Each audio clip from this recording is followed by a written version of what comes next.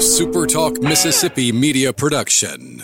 Hi, this is Dr. Andy Barlow with the Chiropractic Physician Center of Tupelo and author of the #1 bestseller, The Code Breaker. Are you sick and tired of the medical merry-go-round? Are you looking for a potential solution to your health problem? Be sure and listen to our podcast, The Code Breaker.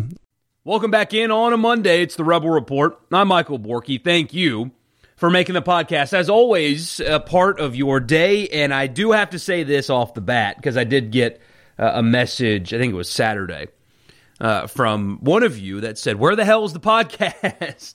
And for that, I appreciate, by the way. I thank you for listening, so dedicated to the point where you're reaching out to me wondering where an episode was. So I've missed the last 2 Fridays, and that is entirely my fault. And I owe you extra ones, and you'll get them this week and next. But first off, life has just kind of hit us hard around here, and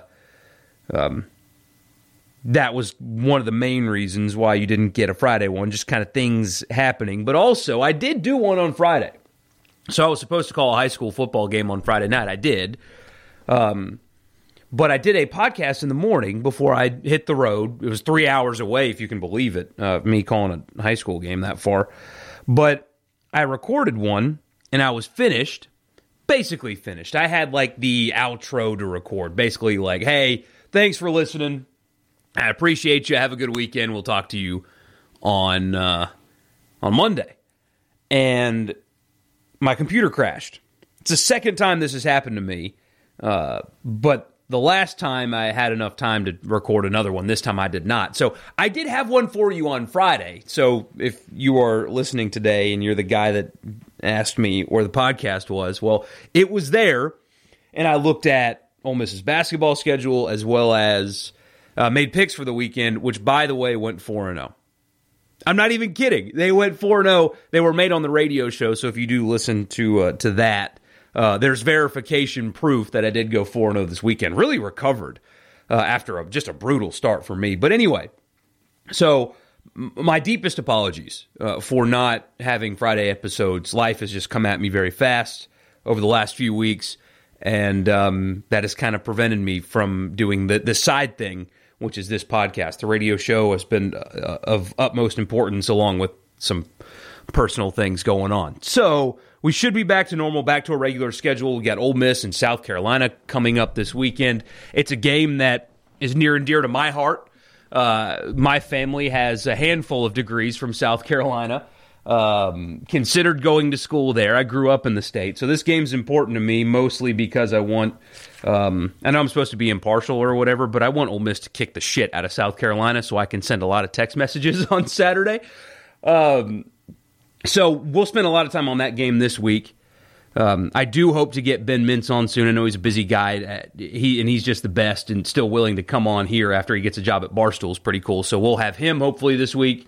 I will have a guest that covers the Gamecocks on this week as well. Big plans for this podcast. You'll get more than 3 this week for sure. I'm even shooting for 5. So we'll see how that plays out if I have the time. So I appreciate your patience. I thank you for reaching out and asking where it is. That means a lot to me, if you can believe it. You being mad at me means a lot to me.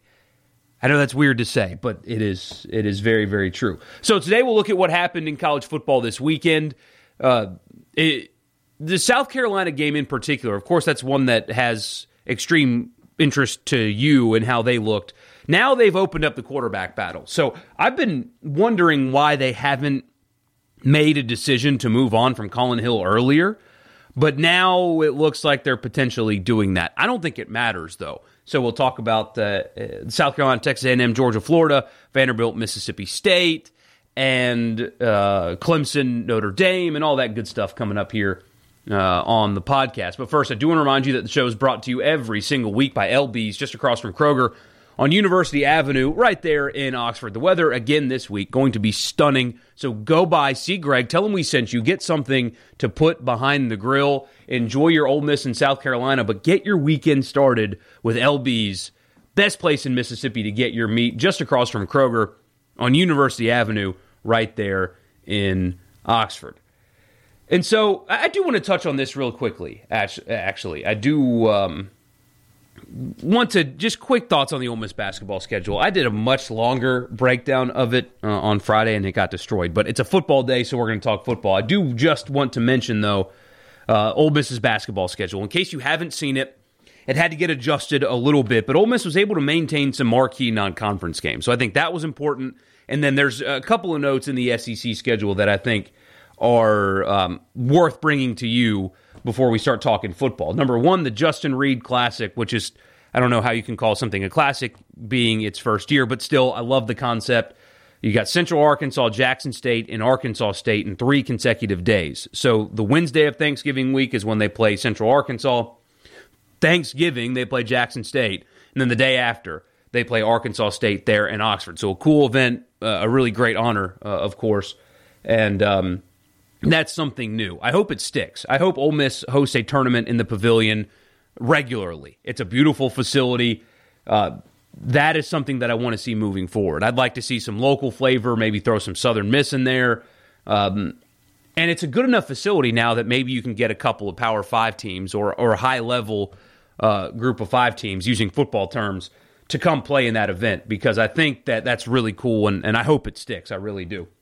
But you do get to keep on this schedule because COVID's kind of altered things. You still have Memphis on December 5th.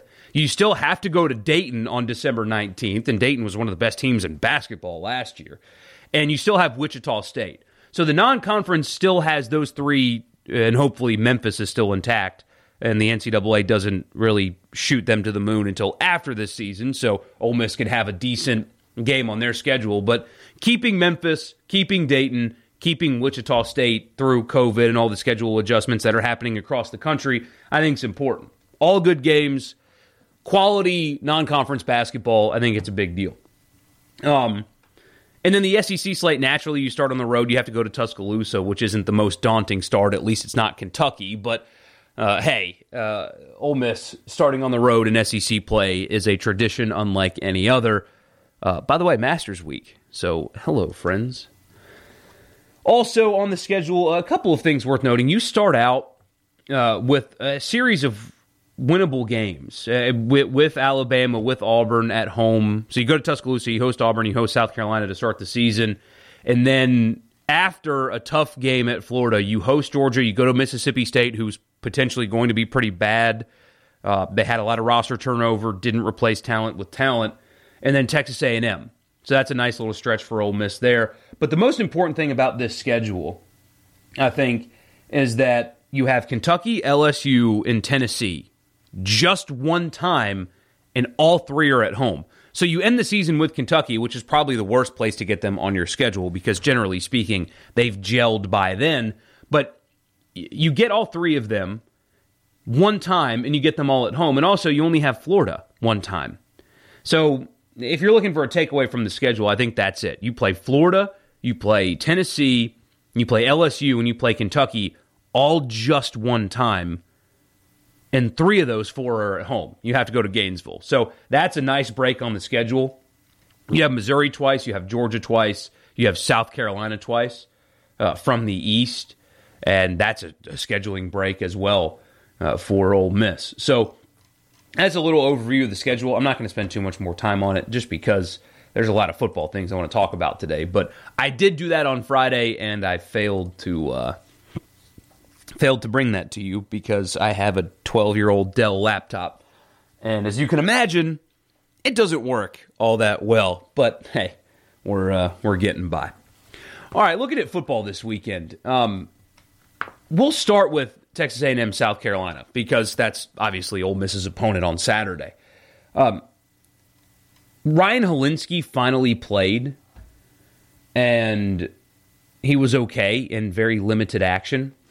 They've also got this Luke Doty kid that apparently Will Muschamp today or yesterday has indicated that now it's an open quarterback competition. Colin Hill, Ryan Hilinski, and Luke Doty all could start against Ole Miss, all of them. And if they're still doing that in the middle of the season, you know you've got real problems. I mean, could you imagine right now how you would feel if Ole Miss was like, well, you could start Matt Corral or you could start John Rice Plumlee or Cade Renfro. You know, we'll open up the competition this week and see which one of the 3 separates themselves.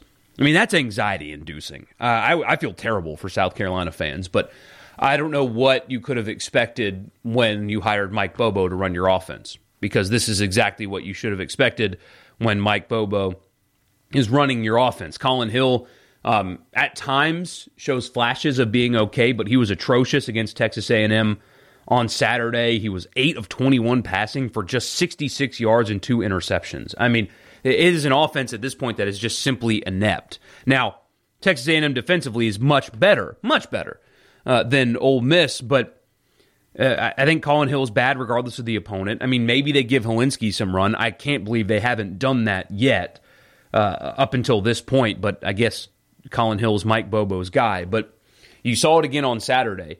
South Carolina runs the most boring, unimaginative, uncreative offense you've ever seen. And I think Kevin Harris is a pretty good back. He looks like a good player. And as you guys know, Ole Miss's defense has given up a lot of yards to basically everybody. So I would expect South Carolina, especially Kevin Harris, to have a little bit of success. But this might be, Vanderbilt aside, the worst offense they've seen this year. Now, Colin Hill, if he is the starter, or Ryan Helinski are better passers than Terry Wilson, but Kentucky's better up front, and Kentucky's deeper in the backfield. And if Colin Hill is going to continue to go 8 of 21 through the air and throw a couple of picks, well, then how much better than Terry Wilson is he? So it might be a little hairy because, like I said, Kevin Harris is a pretty good back. I think South Carolina is going to have success running the football some. But Ole Miss has a huge opportunity this week. A huge opportunity to really have a statement win. I mean, they beat Vanderbilt, and the stats are nice and stuff like that when you beat Vanderbilt. But if you come out on Saturday and beat South Carolina the way they can, I don't know if they will, because I do think South Carolina is going to score some points because everybody has on that defense. But if you make a statement win like this, if you roll up 48 points like Texas A&M did, and you really control a game and you dominate South Carolina, that would be a statement win. I think Ole Miss is poised to do just that. You've got quarterback shuffling and hot seat conversation, and it looked to me like South Carolina had quit, especially late in that game. They looked like they quit against Texas A&M. So it's a team that you're favored over, you're better than. I think you can beat. Your offense is explosive and fast and dynamic, and theirs is literally the exact opposite. They've got a good back in Kevin Harris, but he's not Tank Jenkins at Auburn. I mean, not even close. So, excuse me, I said Tank Jenkins. Tank Bigsby.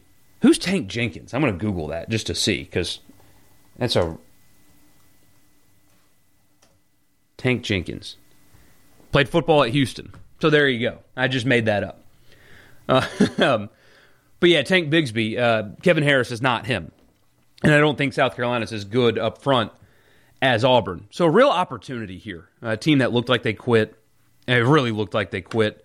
I can't believe they haven't played Helinski more than they have. So maybe you'll see him Saturday and maybe that changes things. But I doubt it. I doubt it. Elsewhere in the SEC, Florida absolutely smoked Georgia. And by the way, I don't mean to be this guy, but I'm going to be this guy. That segment on Game Day about Dan Mullen, I thought was embarrassing. It was a joke. When they spun Dan Mullen's actions against Missouri when he started a fight and then jumped around like, forgive my language, jumped around like a jackass on the field after the fight that he kind of started, and then showed up to the press conference in a Darth Vader costume. When Game Day called that quirky and said that was just Dan Mullen being Dan Mullen and then made it about Star Wars, I thought that was... There's brand protecting, and then there's that. The only reason why they ran that segment was just because they were playing Florida that day. If it was anybody else playing a game that didn't matter as much, they would have just roasted him for his antics. But they've got to protect the brand because they're in deep partnership with the SEC. I thought that was a joke. Talking about Dan Mullen in the way he acted in such a way, I don't know what the hell they were doing there or why they thought that was a good idea. But Then again, you had Roman Harper on the SEC Network, a guy that I like, but still, Roman Harper on the SEC Network after the Mullen fight say you can't suspend him because he's got to play Georgia next week. I mean, openly transparent. But anyway, as for the game itself, when do we get to start talking about Kirby Smart in the same realm as Mark Richt? It's a bad season for book writers. Horrible season for book writers.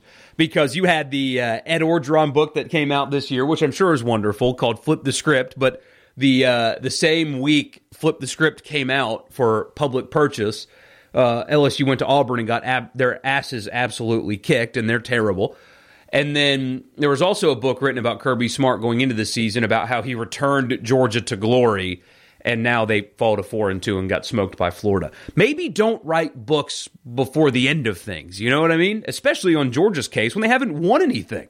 They haven't won anything. Yeah, look, he went to the playoff. Okay, that's great. So has Washington.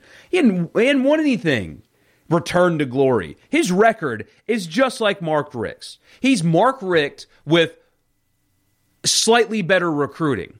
And he looks like a child. He looks like a 19-year-old Sigma Chi, like just getting smashed on the weekends with his visor and his baby face. It's time to start talking about Georgia and Kirby Smart the way they deserve. Because right now, all you've got is bad coaching decisions late in important games. Like, yeah, he's beaten Florida. It hasn't been all bad, but in the most important games that he's coached in, something's gone wrong. And then he ran off Justin Fields in favor of keeping Jake Fromm. I mean, when do we start looking at Georgia differently? I think we should.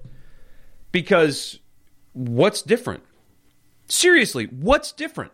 They haven't changed a bit. Their recruiting's a little bit flashier. They haven't changed a bit. Quarterback problems. That elite level defense gave up 44 points and 475 through the air from Kyle Trask and 4 touchdowns. When do we start talking about Kirby Smart in that context? I don't know.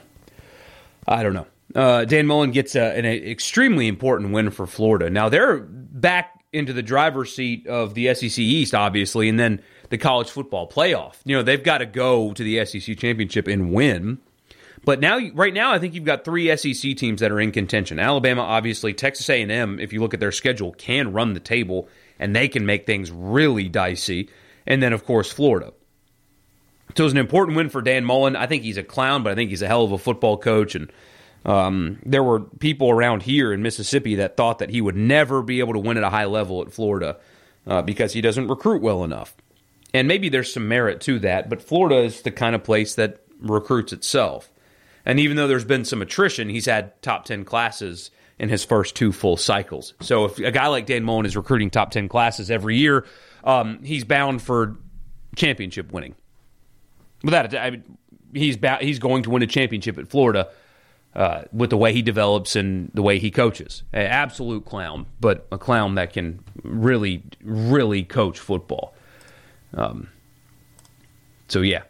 Big win for Florida. Elsewhere in the SEC, Mississippi State barely got by Vanderbilt. And I spent some time on my Sunday show yesterday because if you can believe it, I also cover Mississippi State as well on that show. So if you only listen to this, I do both. And I would like to think I'm very good at doing both, but maybe that's just self-inflated ego that doesn't belong. Anyway, I said last week on that show, so before they played Vanderbilt, that something's wrong. And it's beyond just typical roster attrition. And if I were a Mississippi State fan, I'd be really concerned with what I've seen and with how it's gone. I'm not going to write the obituary on Mike Leach just yet. I think that he has proven in 2 very difficult places to win that he will win.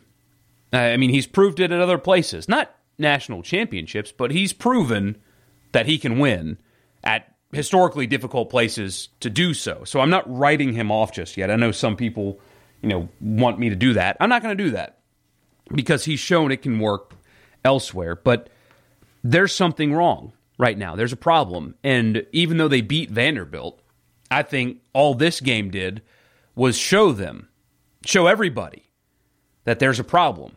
Because When you're playing Alabama and you're playing Texas A&M, you can use he doesn't have his guys yet.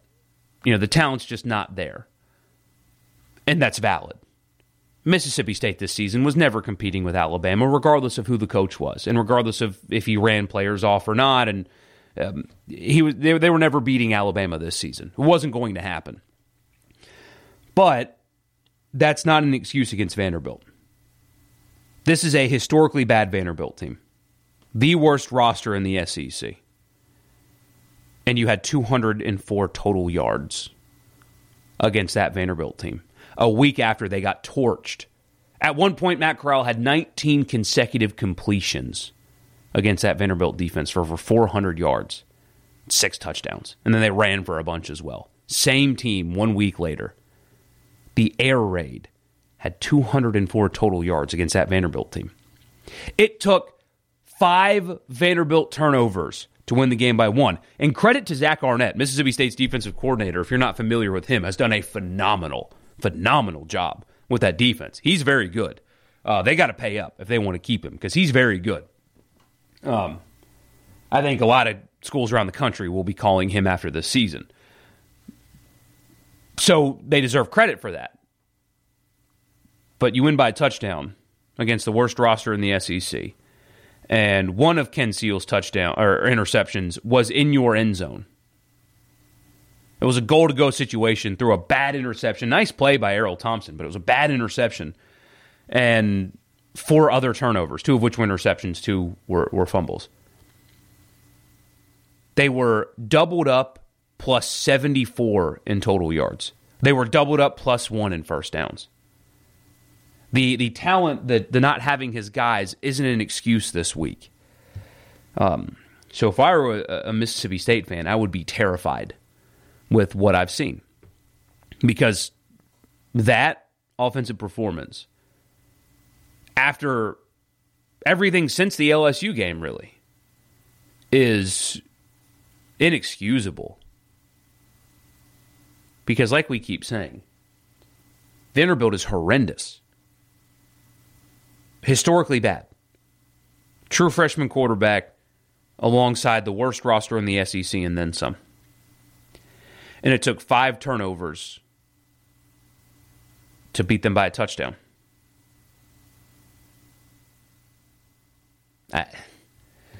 I'm not going to write the book on Mike Leach just yet, but man, I would be so concerned if I were them. Because what's going on is inexcusable for them. Just simply inexcusable. And I think, if I remember correctly, they've got Georgia next week.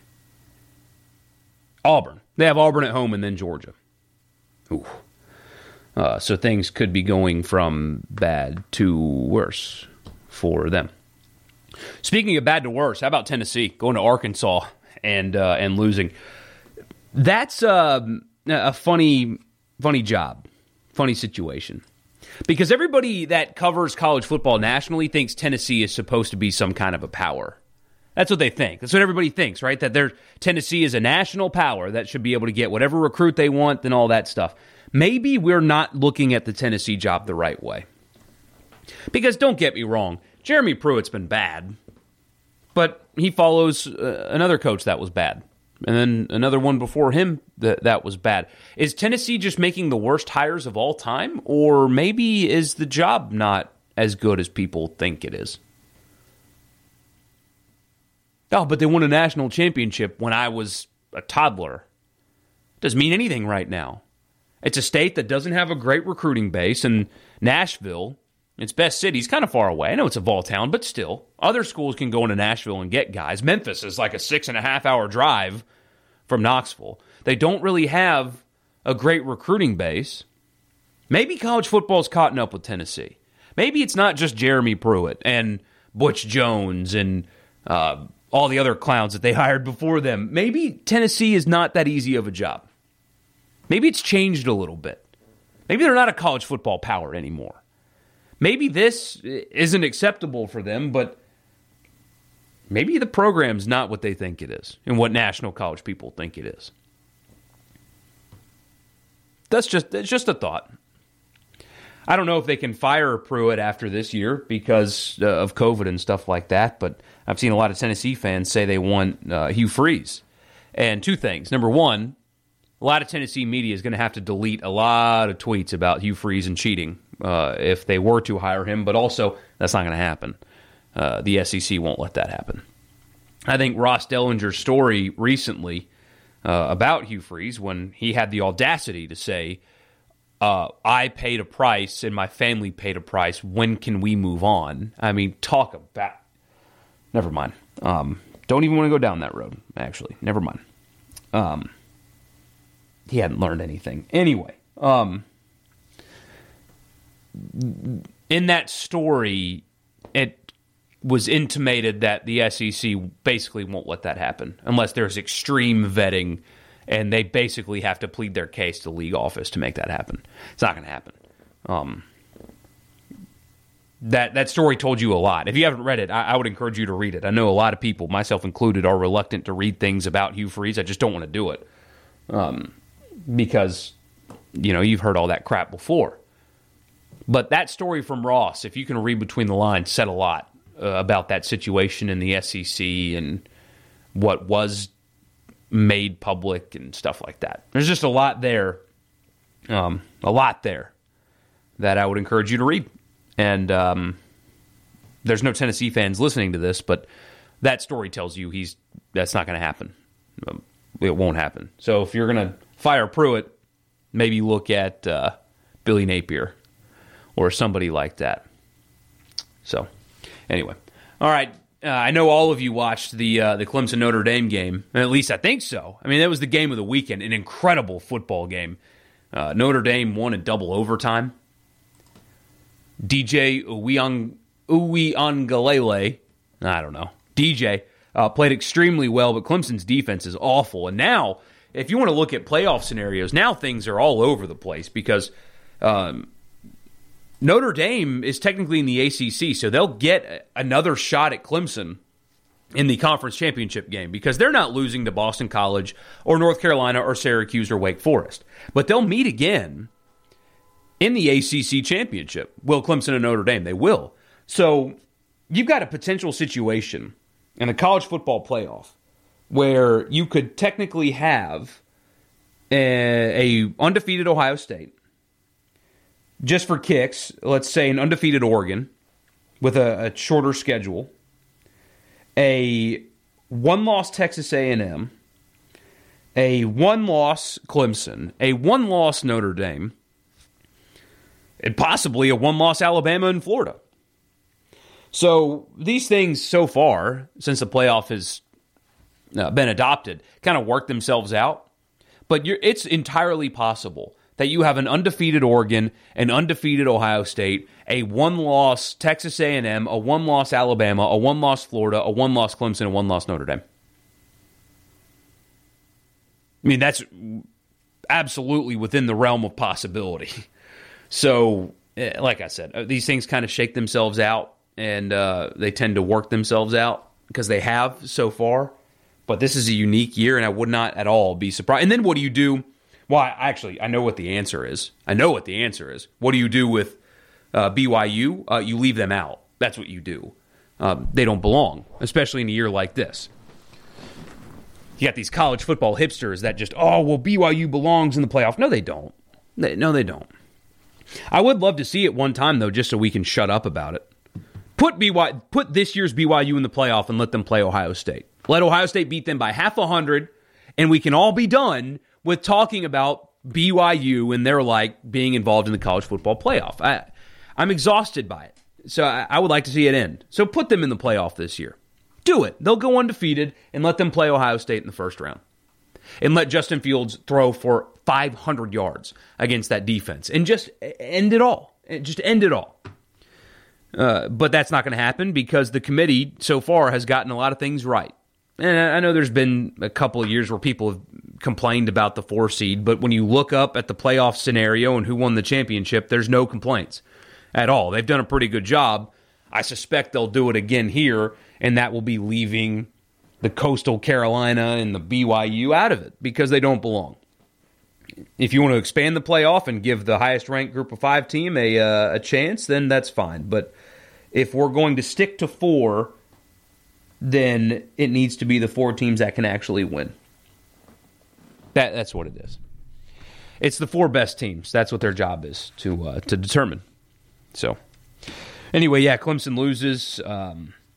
DJ's a star. You did have the maybe he's the best quarterback on Clemson's roster take. It's funny, I was talking with a friend while that game was ending, and he literally said to me, who's going to be the first to say that Clemson should start DJ instead of Lawrence moving forward, even after Lawrence comes back? And it happened to be Dan Wilkin was the first one to do it. That's just complete nonsense. DJ's great, but stop. Come on. I suspect they'll run the table and they'll meet Notre Dame again in the ACC championship. But that was one hell of a football game. Yeah, one hell of a game. And for a freshman, that kid is spectacular, and he's well on his way to being a number 1 pick himself. And then they stormed the field afterwards. That was something that got a lot of people hot, wasn't it? I suspect Notre Dame will get some kind of punishment, and I think it's warranted. But here's why. So I tweeted something, and a few people didn't like it. I said basically that I feel like Notre Dame should get heavily fined for this. But here's the difference between me and a lot of blue check marks you saw on Twitter. I'm pretty consistent. So even if you disagree with Notre Dame getting fined for storming the field like that, I did, at least for a moment, appreciate the fact that we had a sense of normalcy where that would have happened in a regular year, the storming of the field. It felt for a few minutes like what college football is supposed to be. And that was nice.